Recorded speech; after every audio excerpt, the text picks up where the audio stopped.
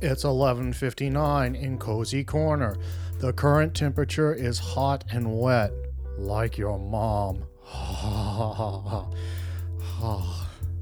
Are you a fan of Annie Potts? Are you a pansexual? You are not alone. The group Pots and Pans will be meeting this Thursday evening in the Eudora Dooley Conference Room of the Cozy Corner Library. There will be a screening of the 1989 film Who's Harry Crumb, starring John Candy and the lovely Miss Potts, along with memorabilia from Ghostbusters, Pretty in Pink, Designing Women, Toy Story, and Young Sheldon. So, you know, if that's your thing, you should come down, or whatever. Pots and Pans, this Thursday in the Eudora Dooley Conference Room of the Cozy Corner Library. Now it's time for the Late Night Fright with Dan and Faith. I don't know why any of you are listening to this show because it's terrible, but you know, whatever floats your boat or flips your lid. On with the show. Yay.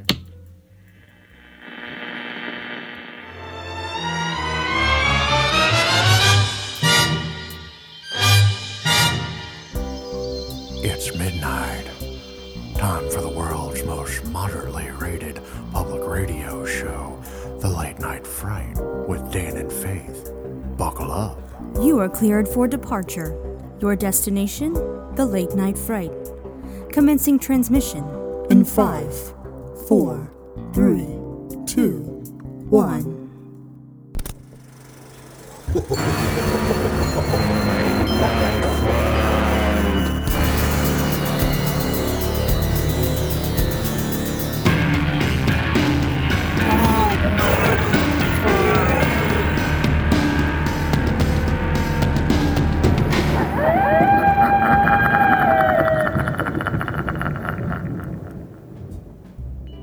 Faith, I don't know why anyone listens to this show either.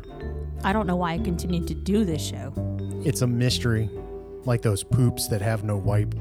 They're spooky. And they're dookie. They're spooky dookies. We've got a spooky dookie in tonight's film, but before we get to that, welcome to the Late Night Fright, right here on WKMF, Cozy Corner, Public Radio. I am Dan, and with me, as always, is the Scourge of Carpathia, my co-host and favoritist person in the world, Faith. Say hi, Faith. Hi, Faith. I want all of our listeners to know that I also answer to the sorrow of Moldavia. You're terrifying. I know. We are in the spooky season, the season of spooks, and we want to wish all of you out there a very happy Halloween. Be you a spook, specter, astral traveler from Dimension X, an alien envoy from the farthest reaches of the galaxy, or if you're just Bob from Pittsburgh. Welcome one and all. We are so glad to have you here with us in Cozy Corner. Cozy Corner, the happiest city to ever be situated atop a ley line. You got it. I like spooky season, don't you, Faith? It's fun. Yes, it is. And in that spirit, we have a fun movie tonight. I'm excited for this one. I know Faith is excited for it. I hope all of you out there around the world are excited for it. Faith, go ahead and tell them what we have dug up from the cinematic graveyard for exhumation tonight. From director Ivan Reitman, we have 1989's Ghostbusters II, starring Bill Murray, Dan Aykroyd, Sigourney Weaver, Harold Ramis, Rick Moranis, Ernie Hudson, and Annie Potts. That's right. The Ghostbusters are back 5 years after their battle with Gozer the Gozerian. This time they find themselves doing supernatural battle with the spirit of Vigo the Carpathian, whose spirit resides in a painting housed at the Manhattan Museum of Art. The script is once again by Dan Aykroyd and Harold Ramis. The score is by Randy Edelman, and the cast is rounded out by Peter McNichol as Dr. Janos Poha, William von Homburg as the physical embodiment of Vigo, and an uncredited Max von Sydow as the voice of Vigo. Critics were not kind to Ghostbusters 2 upon its initial release, but contemporary reviews have been much more kind to the film. What do we think of it? Stay tuned. We are going to take a short pause for a coffee cause. You are listening to the Late Night Fright right here on WKMF Cozy Corner Public Radio. I am Dan. And I am Faith. We will see you on the other side.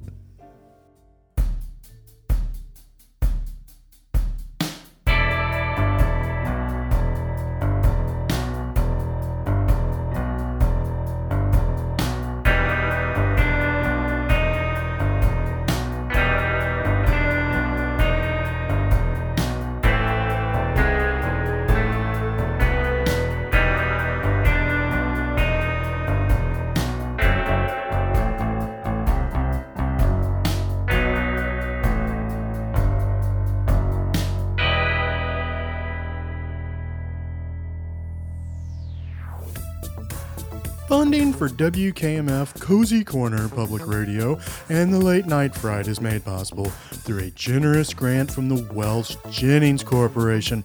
Welsh Jennings, building a better tomorrow today. Welsh Jennings is proud to announce the release of our newest product, New Nut. New Nut is the world's latest and greatest cosmetic testicle. If your old nut has let you down, try New Nut, available exclusively from Welsh Jennings. The Late Night Fright will return after these messages. Superman, Spider-Man, Batman, The Flash, zoom, zoom.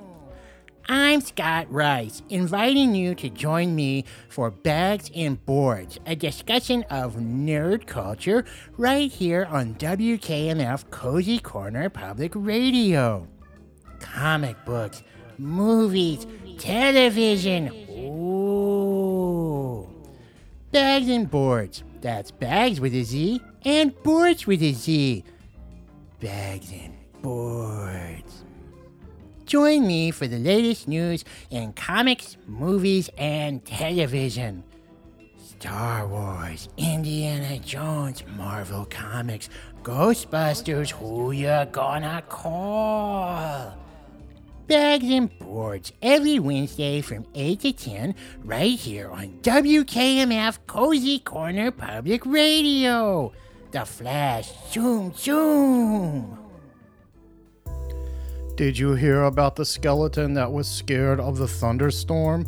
He didn't have any guts. Oh. Now back to the show that's worse than razor blades and candy. The Late Night Fright with Dan and Faith. Yay.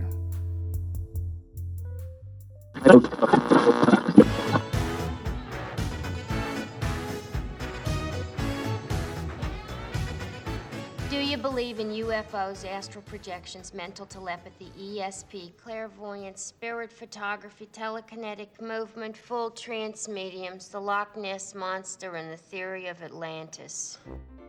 If there's a steady paycheck in it, we'll believe anything you say. It's been 5 years since the Ghostbusters defeated Gozer the Gozerian on the roof of Dana Barrett's apartment building. Peter Venkman, Ray Stans, Egon Spengler, and Winston Zedmore were heroes until they got sued by every state, county, and city agency in New York. A judicial restraining order prohibits them from operating as paranormal investigators. That's the blue thing that Louis Tully has. Yeah, but what a ride. It was quite a ride getting Ghostbusters II to the big screen. The original 1984 film was never envisioned as a franchise, but its massive critical, cultural, and commercial success made a sequel inevitable. Inevitable to everyone but the then head of Columbia Pictures, David Putnam. Putnam favored smaller films over big-budget, special effects-driven films. Films like Ghostbusters. There was also a reluctance on the part of the cast and crew to even try and follow up the massive success of the first film. And the late Harold Ramis said, quote, "There was a little air to clear," end quote, before the principals of director Ivan Reitman and actors Bill Murray, Dan Aykroyd, and Ramis could work together again. A lunchtime meeting proved to be a whole lot of fun, and the air was cleared. Ghostbusters 2 was a go.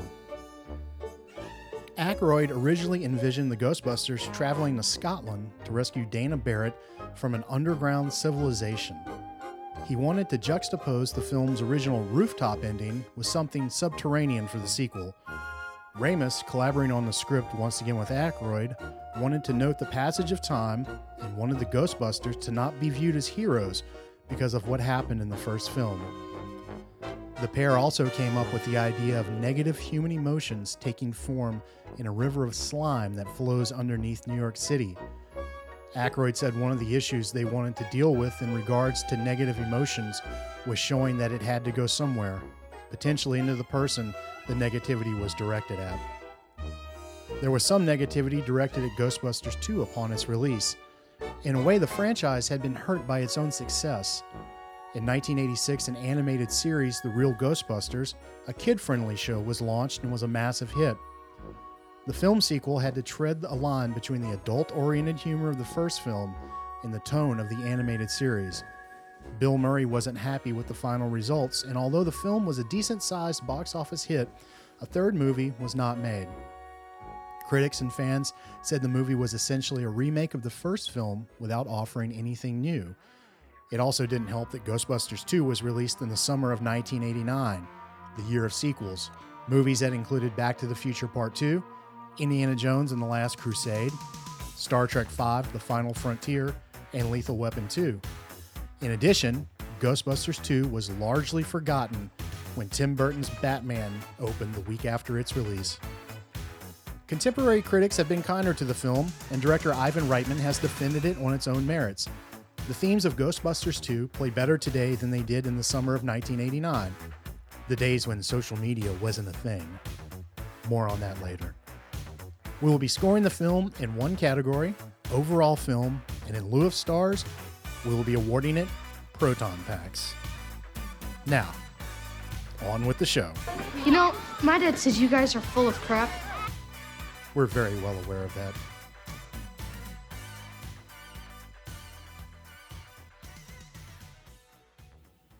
Welcome back to the Late Night Fright right here on WKMF Cozy Corner Public Radio. I am Dan. And I am Faith. Sometimes strange things happen, and who are you going to call?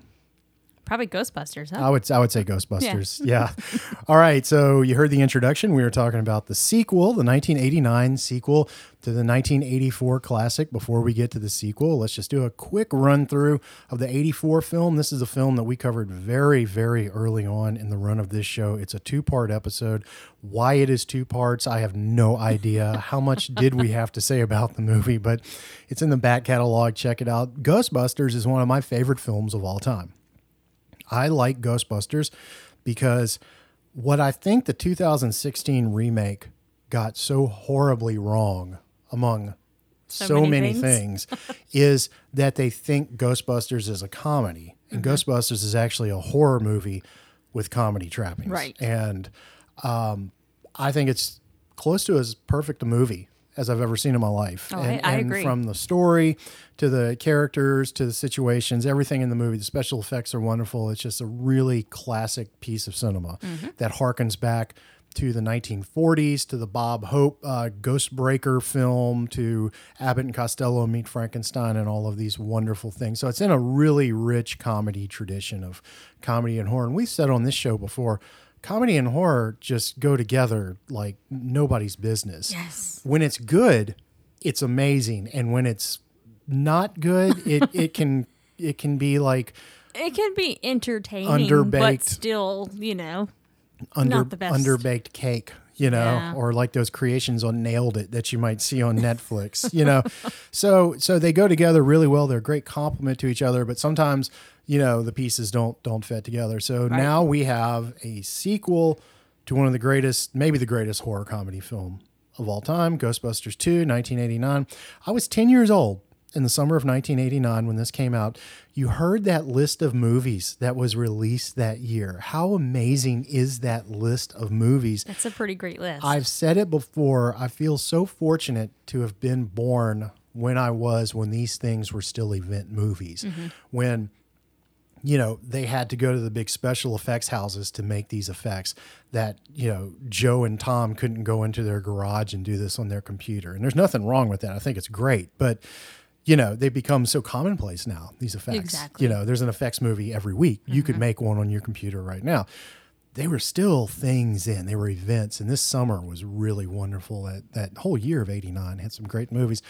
I think this is one of the great movies that came out in 89, and I was 10 years old. I was not aware that there was criticisms directed towards the movie because I thought this was one of the greatest things I'd ever seen in my life. So, Faith, this was not a first-time watch for you. You'd seen it, but it was kind of a review for you. Yeah, once I started watching it again, I was like, okay, I did see this. Right. It had been a little while, but I did see So, most of it. So let's talk about the movie on its own terms. I don't want to compare it to No. the 84 film because I think this is a different bird, even though the beats are kind of the same. What do you think of Ghostbusters 2? I'm a fan. I really like the vibe. I like the tone of it.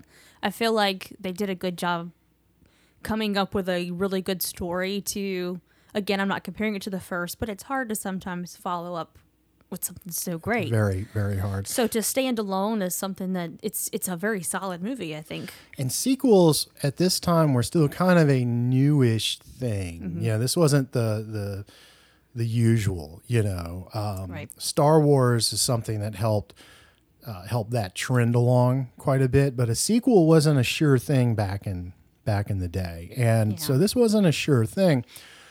I'm with you. You know what I like about it? I like the tone of this movie. I like the horror and the comedy. I think the first movie is scarier than this movie. I don't think this movie is as terrifying as that first movie, because in that first movie, we have body possession. You know, we have those terror dogs. We have what else? We just that whole general vibe of that movie. Yeah, you know, we had it's that creepy yeah. building. And this, and again, they are trying to strike the balance between the animated series and that first movie. I think they do a great job with that. Do you know what I like? What? I like spending time with these characters. I do too. That's what I like. That's what I want to see. I want to see Bill Murray and Dan Aykroyd and Ernie Hudson and Harold Ramis and Sigourney Weaver and Rick Moranis and Annie Potts. I want to see all of them on screen Me together. too. I feel like they could be solving any problem, and I would be enjoying just watching what they're doing. You know, Yeah. there could be anything going on with them. This is another victory lap for the movement that started in really kind of the late 60s, early 70s with Second City in Chicago. There was a gentleman who was supposed to be in the 1984 movie. His name was John Belushi. We've talked about John Belushi on this show before. I'm a huge fan of John Belushi. John Belushi did 4 years on Saturday Night Live and made 7 feature films. I highly recommend you go and watch everything that he did, because he is a game changer. He's not only a game changer in how he shaped the comedy landscape of the late 70s and early 80s, but the people that he brought in, he was the linchpin for these people that you know and love today. Right. So Second City, up until Belushi got there, was kind of a high concept thing. It was kind of a highbrow thing in a way. They were very kind of philosophical. Here comes Belushi, man of the street, you know, coming in doing his Belushi thing, okay? And from Second City, he goes over to the National Lampoon Radio Hour, and this is where he meets Harold Ramis, okay? So you have this going on, and Ghostbusters, the first Ghostbusters movie and comedy at that time, but especially that first movie, was really a victory lap for that thing, that movement that had started. Okay. And I was going somewhere with that, and I don't remember, but all of these names come from like Second City and from the Lampoon. So Ramis and Aykroyd and all of these. Bill Murray was part of the Lampoon too. So so you have that thing going on. But it's just, again, I had a point. I cannot remember what it was. It'll probably come to you later. It'll probably come to me later.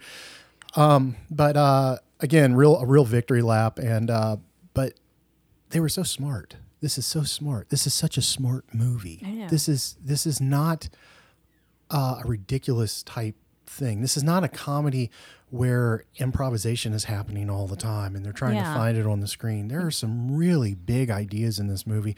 You heard some of them in the introduction. So let's get to some of these things that they're talking about here, and we'll talk about the cast as we go along too. What I really liked about this movie is the idea that is lying under the entire thing of human emotion and the way human emotion affects environments. Now, you're the resident ghost show expert. Okay. Okay. I know you love the ghost shows. I do. How much of things like residual hauntings are due to leftover emotions? Emotion. It's a lot.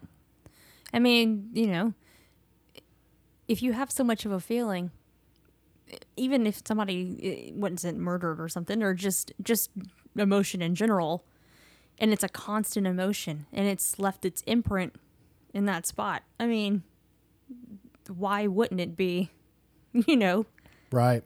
constantly focused there?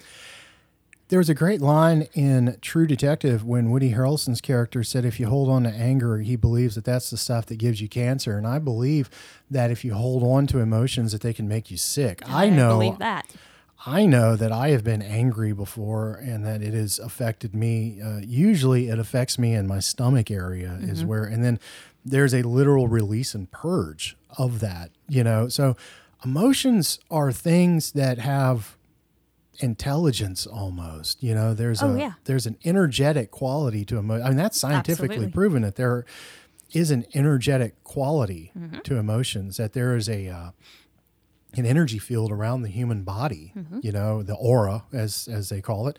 But, I know they've measured energy on dogs before. If you're loving on a dog, like this energy is created, so it's all creatures, it's all things. Energy is everywhere. Everything is energy. You cannot create or destroy energy. There's the constant, flow of energy around us.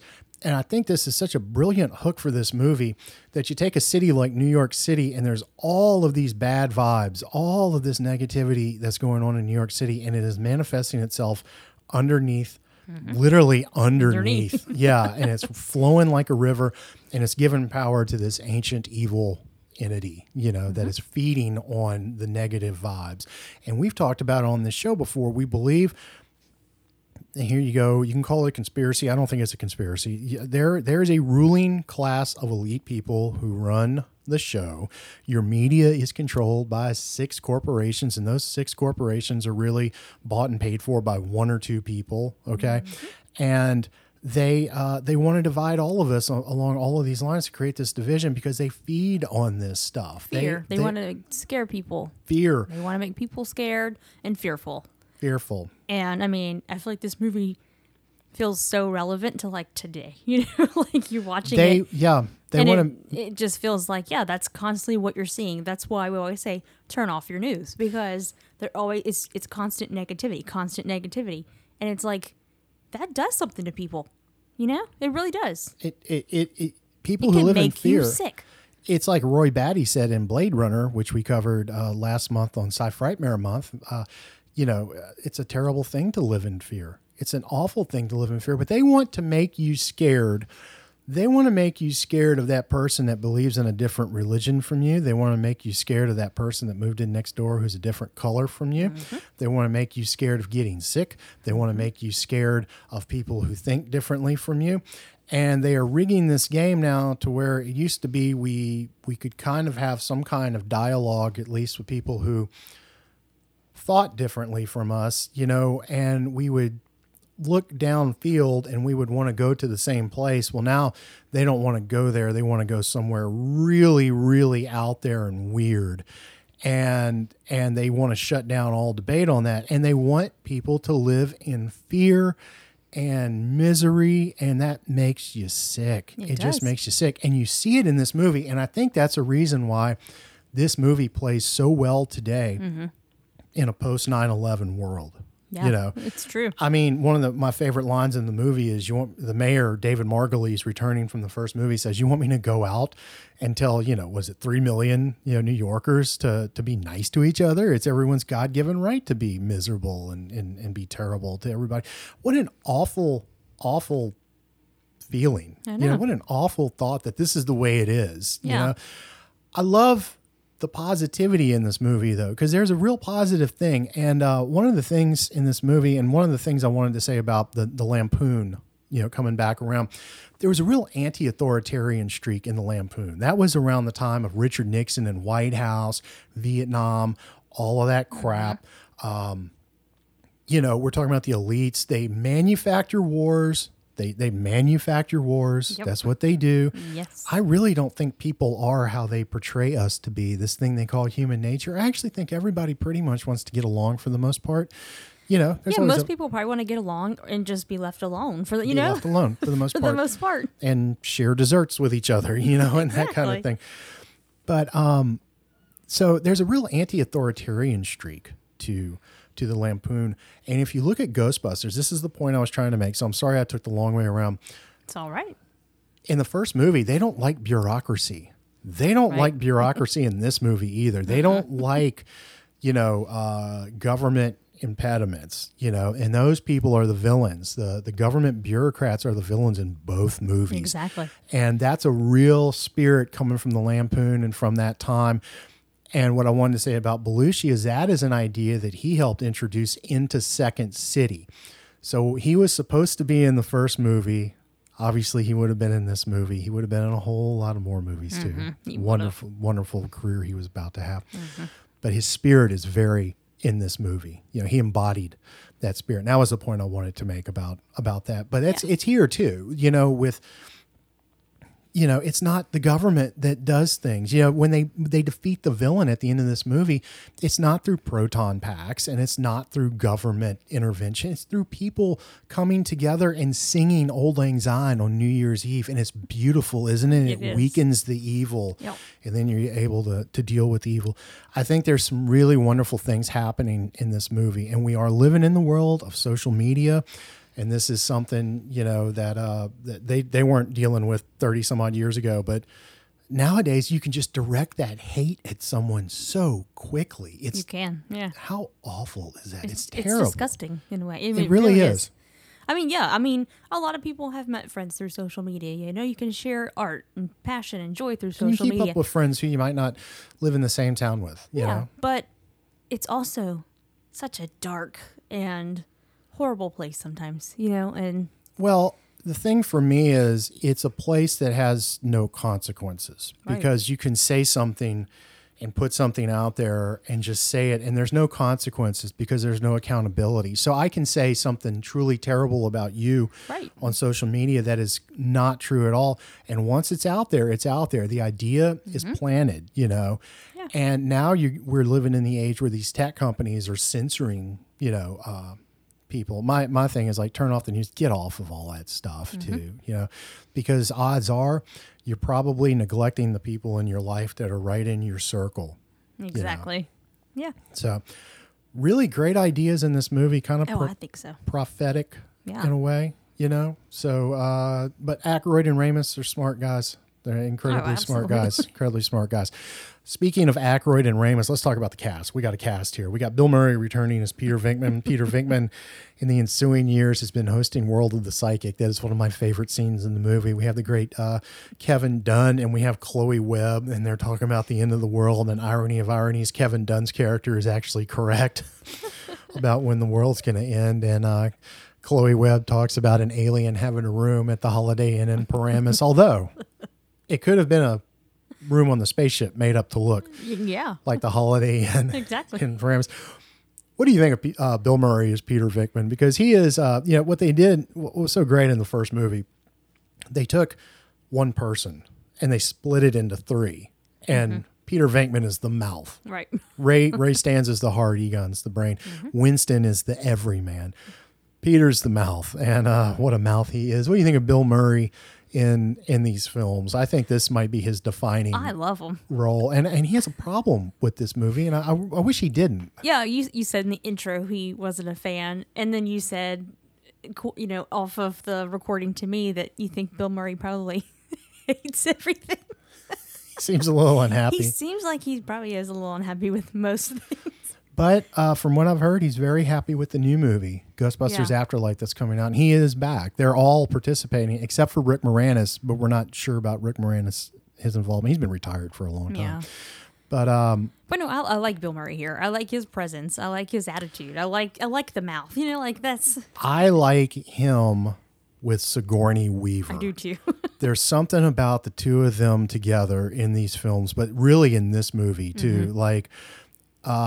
and we watched this movie together, and I kept leaning over to you while it was on when Sigourney would be on screen. I go, she looks so pretty here. Like, she's very pretty. I think she's pretty all the time, but she's very pretty in this movie. And I love her character in this movie. What I love about it, too, is the way that they get involved in the story. In the first movie, it's a story about men going into business, and they're really worried about, you know, staying in business. And in this one, it's not so much them going into business, although they are getting back into business, which is something that they have to, you know, a hurdle they have to overcome. But they're doing it because of a friendship. They're doing it out of kindness towards this woman that they know, which I think is really wonderful and really fits in with the theme of, you know, negative emotions. And here they are, they're doing this thing because it's the right thing to do, and because it's in their field and they're able to help her. And I think it's just really wonderful. But Sigourney Weaver is great in this movie. Yeah, I she love her. brings something out of Bill Murray. They are one of my favorite screen couples. They're both going to be back for Afterlife. I'm very excited about seeing the two of them together. I think they're wonderful. Now we come to the guy who really helped create this universe, and that's Dan Aykroyd. He is one of my favorites. He's been one of my favorites for a very long time. If I ever write anything, Dan Aykroyd is there in spirit because he inspired me to pick up a pen and to write, because I saw that he wrote the Blues Brothers and Ghostbusters and things like that.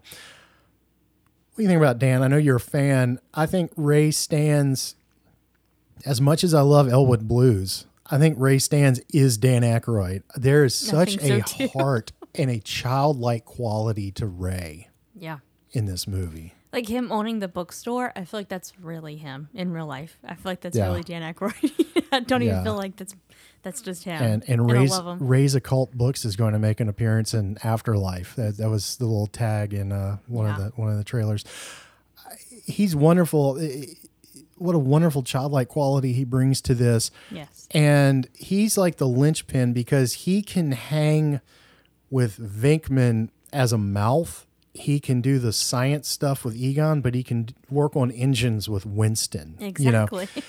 The one that impressed me the most rewatching the movie was Harold Ramis. Man, what a loss Harold Ramis was. And what a great performance he gives in this movie. I think he's one of the little deadpan stuff, like we had a slinky, but I straightened it, and and all of that stuff. I think he's really wonderful in this movie. I think he is too. I think not that I don't like him in the first one. I feel like he stands out a little more in this one. He's got his own little thing going on in this movie.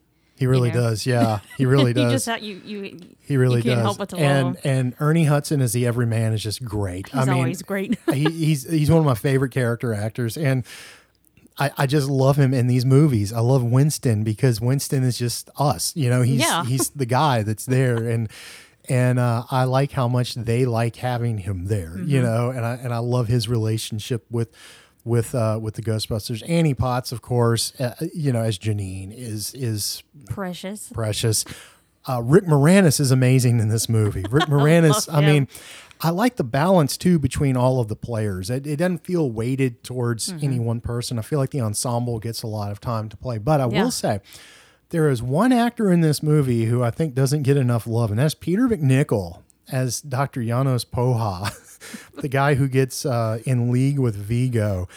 What I love about this character is he's not a bad guy. Right. He's really not a bad guy. He just gets, he's having to do what Vigo says.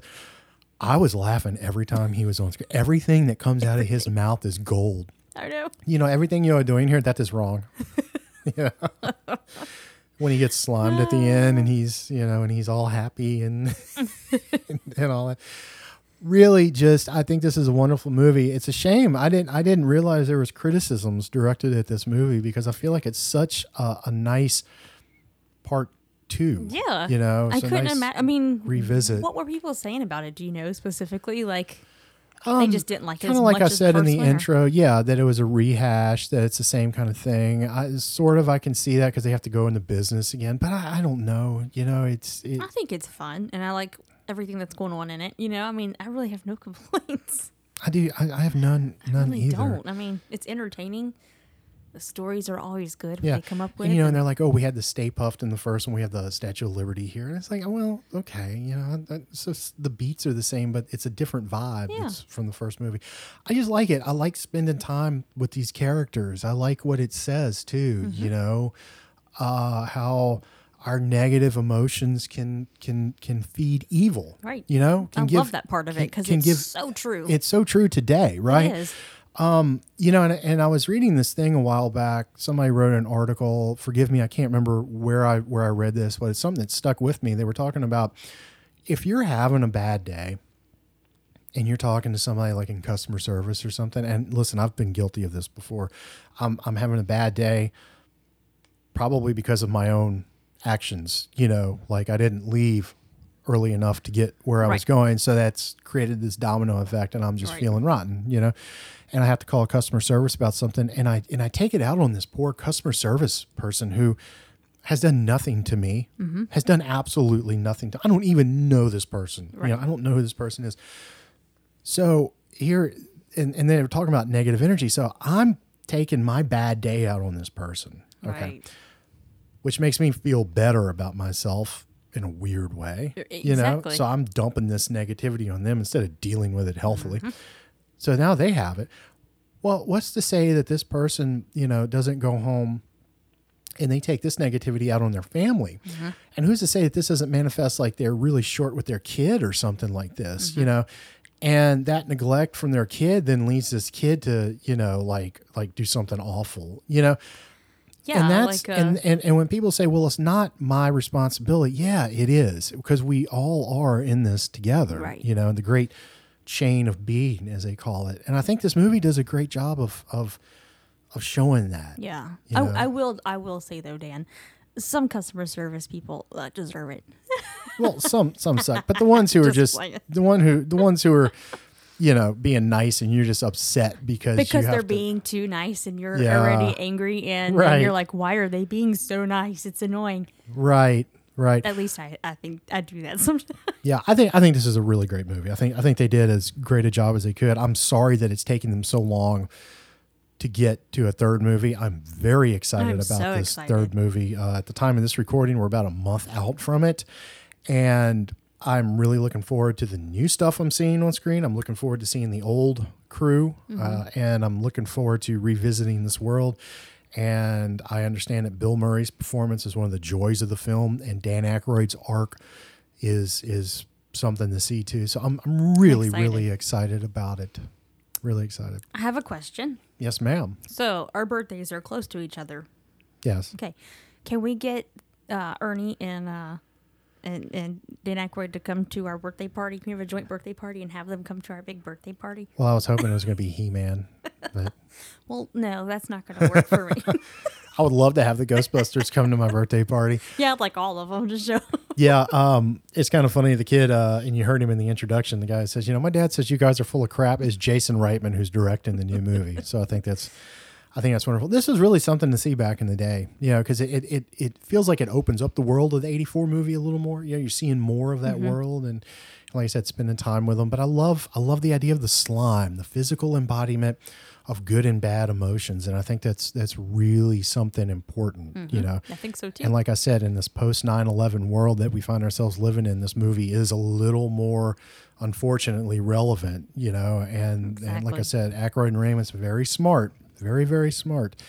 And the other thing I like too is that it's kind of interesting in the world of sequels, in that the heroes are not heroic when this movie starts. They are not viewed as heroes. They, Right. You know, which I thought Everybody's was a little sick of them. which I thought was a really great hook Yeah. into it. I think so too. You know, so there's just some wonderful stuff in here too. The courtroom scene is great. Yes. You know, them digging. The River of Slime itself is gorgeous looking. You know, Vigo, Wilhelm von Homburg, that great look as Vigo.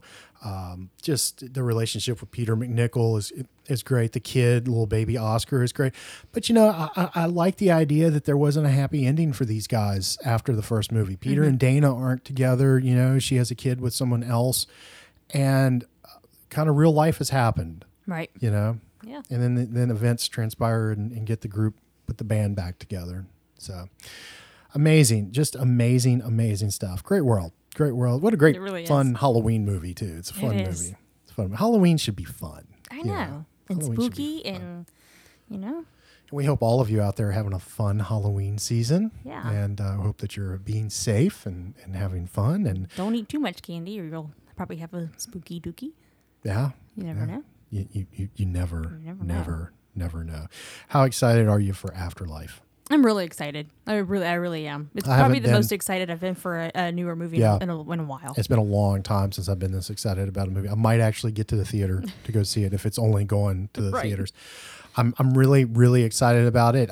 My trepidation with it at first was, it's going to be Stranger Things, the movie. Right. But that has been, those fears have, I think, been put to Yeah. bed. I like Paul Rudd. I do think too. Paul Rudd is the right guy for this kind of thing because he can do serious, you know, because that's the thing about Yeah. Bill Murray and Aykroyd, you know, they can do serious too. And yeah, and then flip it and be funny and, you know. and Paul Rudd isn't over the top funny, Right. you know, and so I think he's going to be the right presence for this. Carrie Coon is a wonderful actress, you know. McKenna Grace, little McKenna Grace, looks like she's going to be wonderful playing Little Egon. So this should be a whole lot of fun.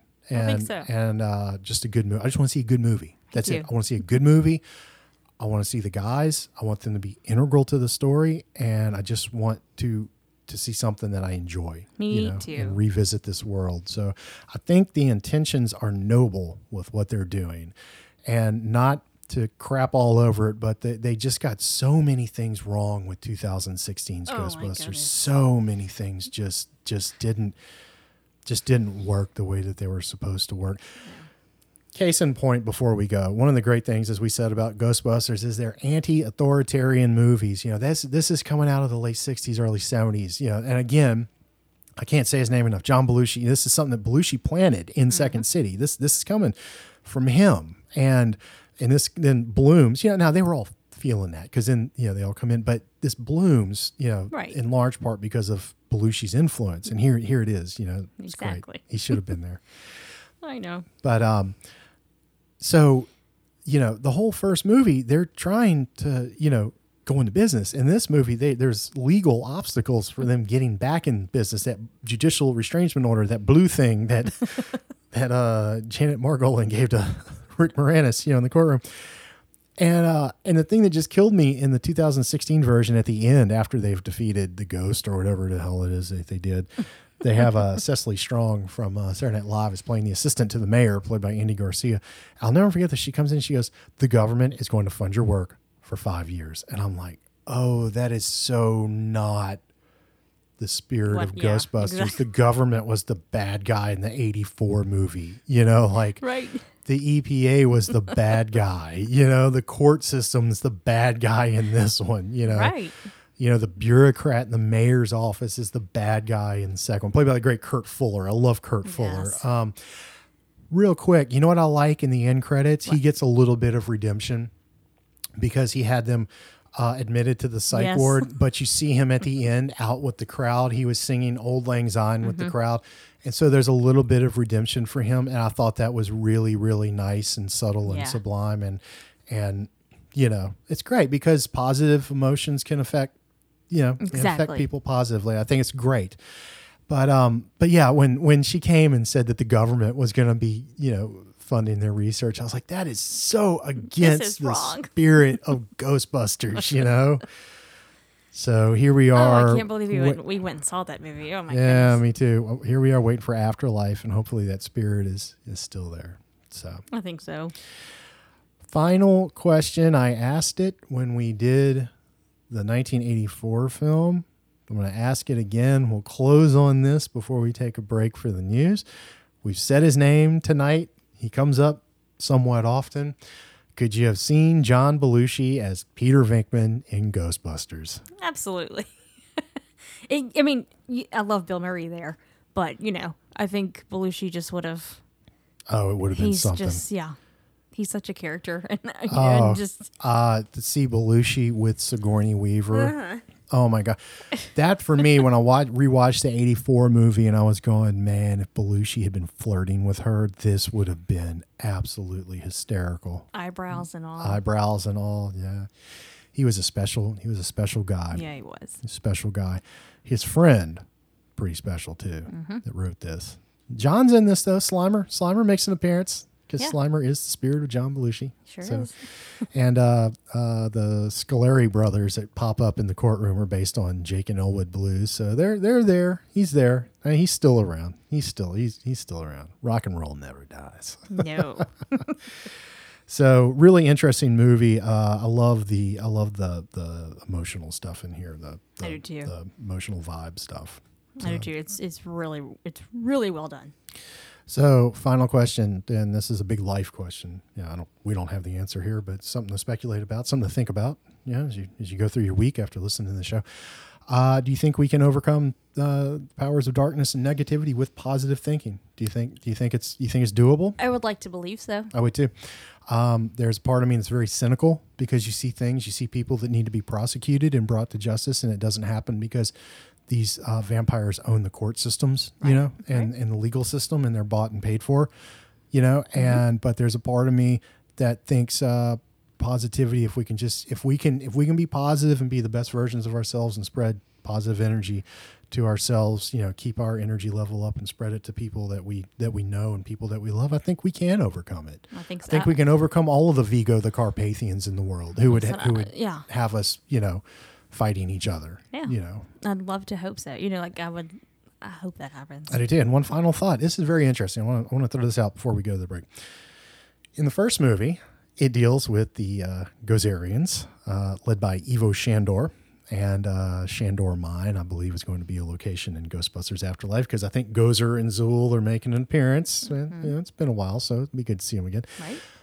But it dealt with secret societies and Gozer worship, like devil worship, right? And here we have a villain who wants a child, wants to do something with a child. Let that sink in. Think about that. I want you to think about that. So that's all I'm going to say about it.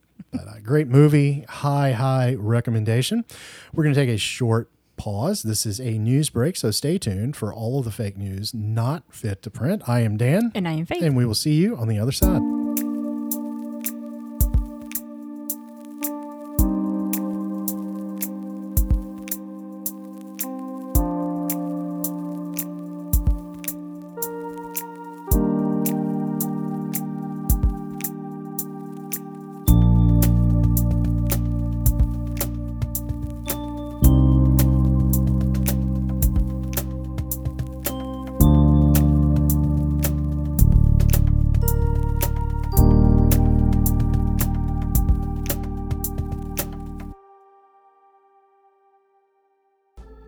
Hey, are you a fan of Annie Potts? Who isn't? Are you a pansexual? Everybody is these days. Come on down to the Eudora Dooley Conference Room in the Cozy Corner Library this Thursday for the first inaugural meeting of Pots and Pans, the only Annie Potts fan group by pansexuals for pansexuals. From Janine Melnitz to Mary Jo to Bo Peep to Meemaw, Annie Potts has been electrifying audiences since 1978's Corvette Summer. Come for coffee, desserts, and fellowship, but stay for a special screening of 1989's Who's Harry Crumb, starring John Candy and Annie Potts. Get there early as seating is limited, and we will be raffling off an autographed Pretty in Pink theatrical release poster signed by Marge McFarlane, Cozy Corner's own winner of the 2014 Annie Potts Lookalike Contest. Pots and Pans this Thursday in the Eudora Dooley Conference Room. Oh, yeah.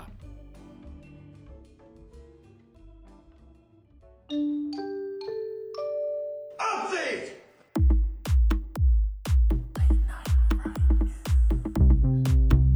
Information that was false and fake and never happened. Update! In music news, Smash Mouth frontman Steve Harwell recently announced his retirement from the band, leading perplexed music fans to ask, Smash Mouth is still a thing? In celebrity news, Kourtney Kardashian and Blink-182 drummer Travis Barker have announced their engagement, leading perplexed people across the world to ask, they're a thing? In local news, toilet paper sales are up. No, it's not a pandemic. It's spooky season. If you wake up the morning after Halloween and find that your house has been TP'd, odds are you probably did something to deserve it. Finally, the Cozy Corner Police Department has released its annual Halloween list of places to avoid.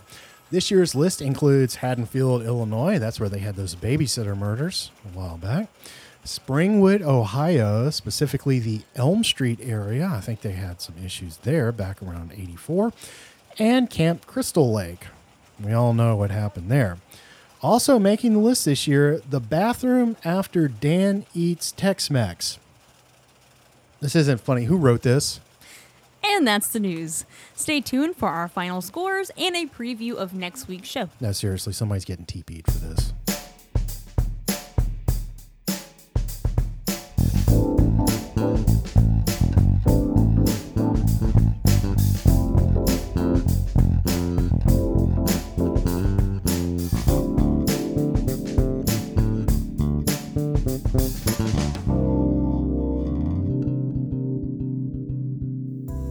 Now back to the final segment of the Late Night Fright with Dan and Faith, the world's only radio program brought up on charges of indecent exposure. Yeah.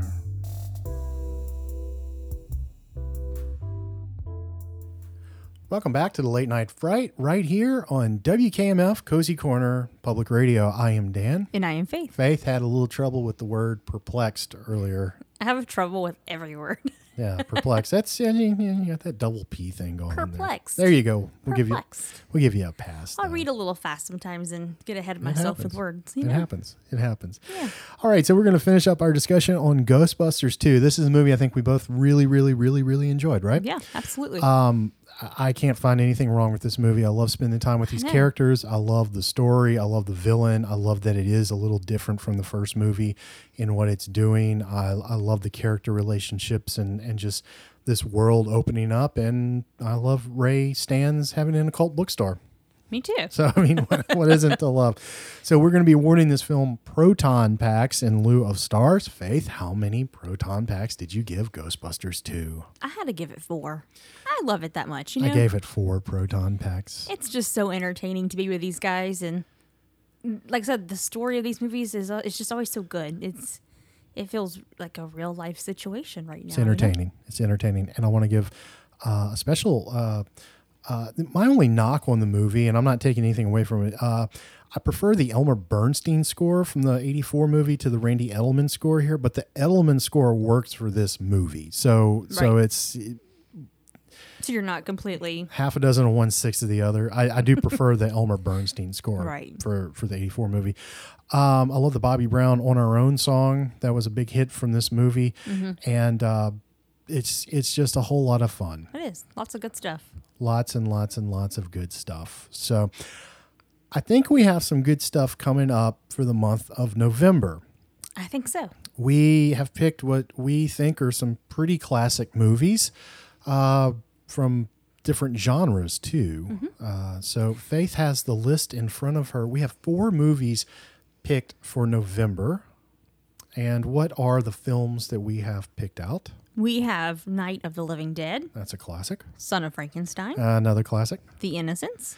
Little known film. We actually haven't seen this, but Oh, learned about it recently, and great reviews across the board, starring Deborah Carr, the great Deborah Carr, who is in From Here to Eternity. So, ghost movie written by, it's based on Henry James' Turn of the Screw, and it was adapted by Truman Capote for the screen. So, really excited Me too. to get into this movie. And the final movie is The Thing from Another World. the 1950s sci-fi classic. So nice. We got a ghost story. We got sci-fi. We've got zombies, and we've got Boris Karloff playing Frankenstein, and he's bringing Bela Lugosi along for the ride with him. So Sounds this is amazing. a great, solid month of movies. What did we say we were calling this? Creepy classics or Creepy classics. works for me? Creepy Classic Month on the Late Night Fright. Now, before the show, we went ahead and we picked what our first movie is going to be, and it's going to be 1968's George A. Romero zombie classic, Night of the Living Dead. This movie is in the public domain. You should have no trouble tracking this down. You can watch it on YouTube. There's hosted versions all over. You can watch it on OSI 74. You can watch it on Shudder. It's all over the place. And really, you should have seen this movie already. So it's been a while since I've seen it, so it's going to be fun to watch it again. Yeah.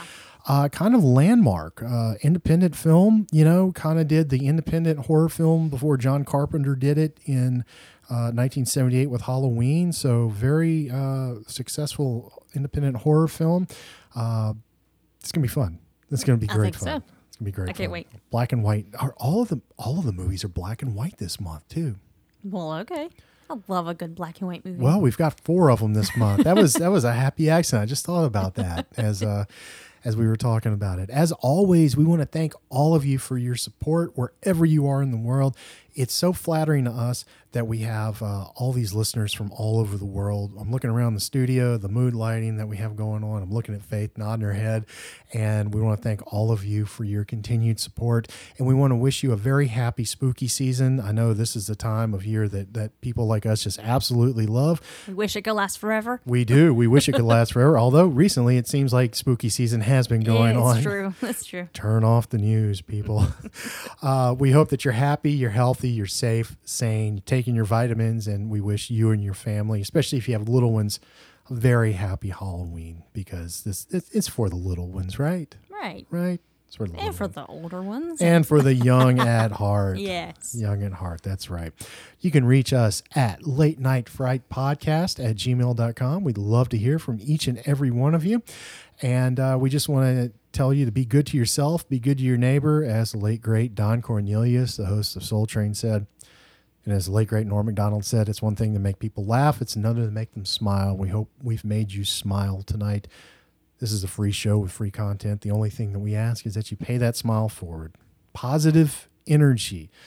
Combat the negativity out there. And if we've learned anything from horror movies, take what young Nancy Thompson, played by Heather Langenkamp, did to Robert Englund's Freddy Krueger in 1984's Nightmare on Elm Street. When you encounter the negativity, the evil in the world, you know what you do? Turn your back on it. Don't give that crap any power. Because the more you feed it, the more powerful it becomes. And the more powerful it becomes, the more it wants to divide us along all those lines and sow seeds of discord and hate. We don't want that. We believe in the power of humanity and standing together hand in hand, standing up proudly, standing up united, because there's more of us than there are of them, and they are scared of us. They don't want us united. And guess what? It's happening. It's happening more and more. So That's very true. So there you go. Well, while that is happening out there, Creepy Classic Month is coming down the pipe. So I think we have 4 pretty good movies. I'm really looking forward to it. As always, thank you for tuning in. It's a privilege and a pleasure. Talking about movies is wonderful. It's wonderful to have this conversation with a friend. We're lucky to do this every week. We love bringing you our conversation. We hope that we've given you a smile or something new to look at. We hope that you get together with your friends, watch these movies, talk about these movies, find something. If there's something that we talked about that you think we missed, hit us up at latenightfrightpodcast@gmail.com. And we wish all of you out there only the best. We are pulling for you. We love you. Have a very happy Halloween. And that feels like it's time, doesn't it? It does. It does feel like it's time. So, well, we have to go because we have to go watch Night of the Living Dead. Yes, we do. But if we snap our fingers, can we make the magic happen? On 3, Faith. 1, 2, 3. Well, there it is. Time to say goodbye. Ghostbusters Afterlife, at the time of this recording, is right around the corner. We are going to do a show on that as soon as we're able to take it in and process it. So that might be what she said. I'm not sure. It might be. It might be. So rest in peace, Harold Ramis. Rest in peace, John Belushi. And happy Halloween. And happy Halloween to all of you. Faith, take us home. May your coffin be cozy and your sarcophagus warm. May the light of the moon keep you safe from harm. Be you vampire, spook, specter, or beast. Always remember, keep your monster on a leash. We'll see you on the other side.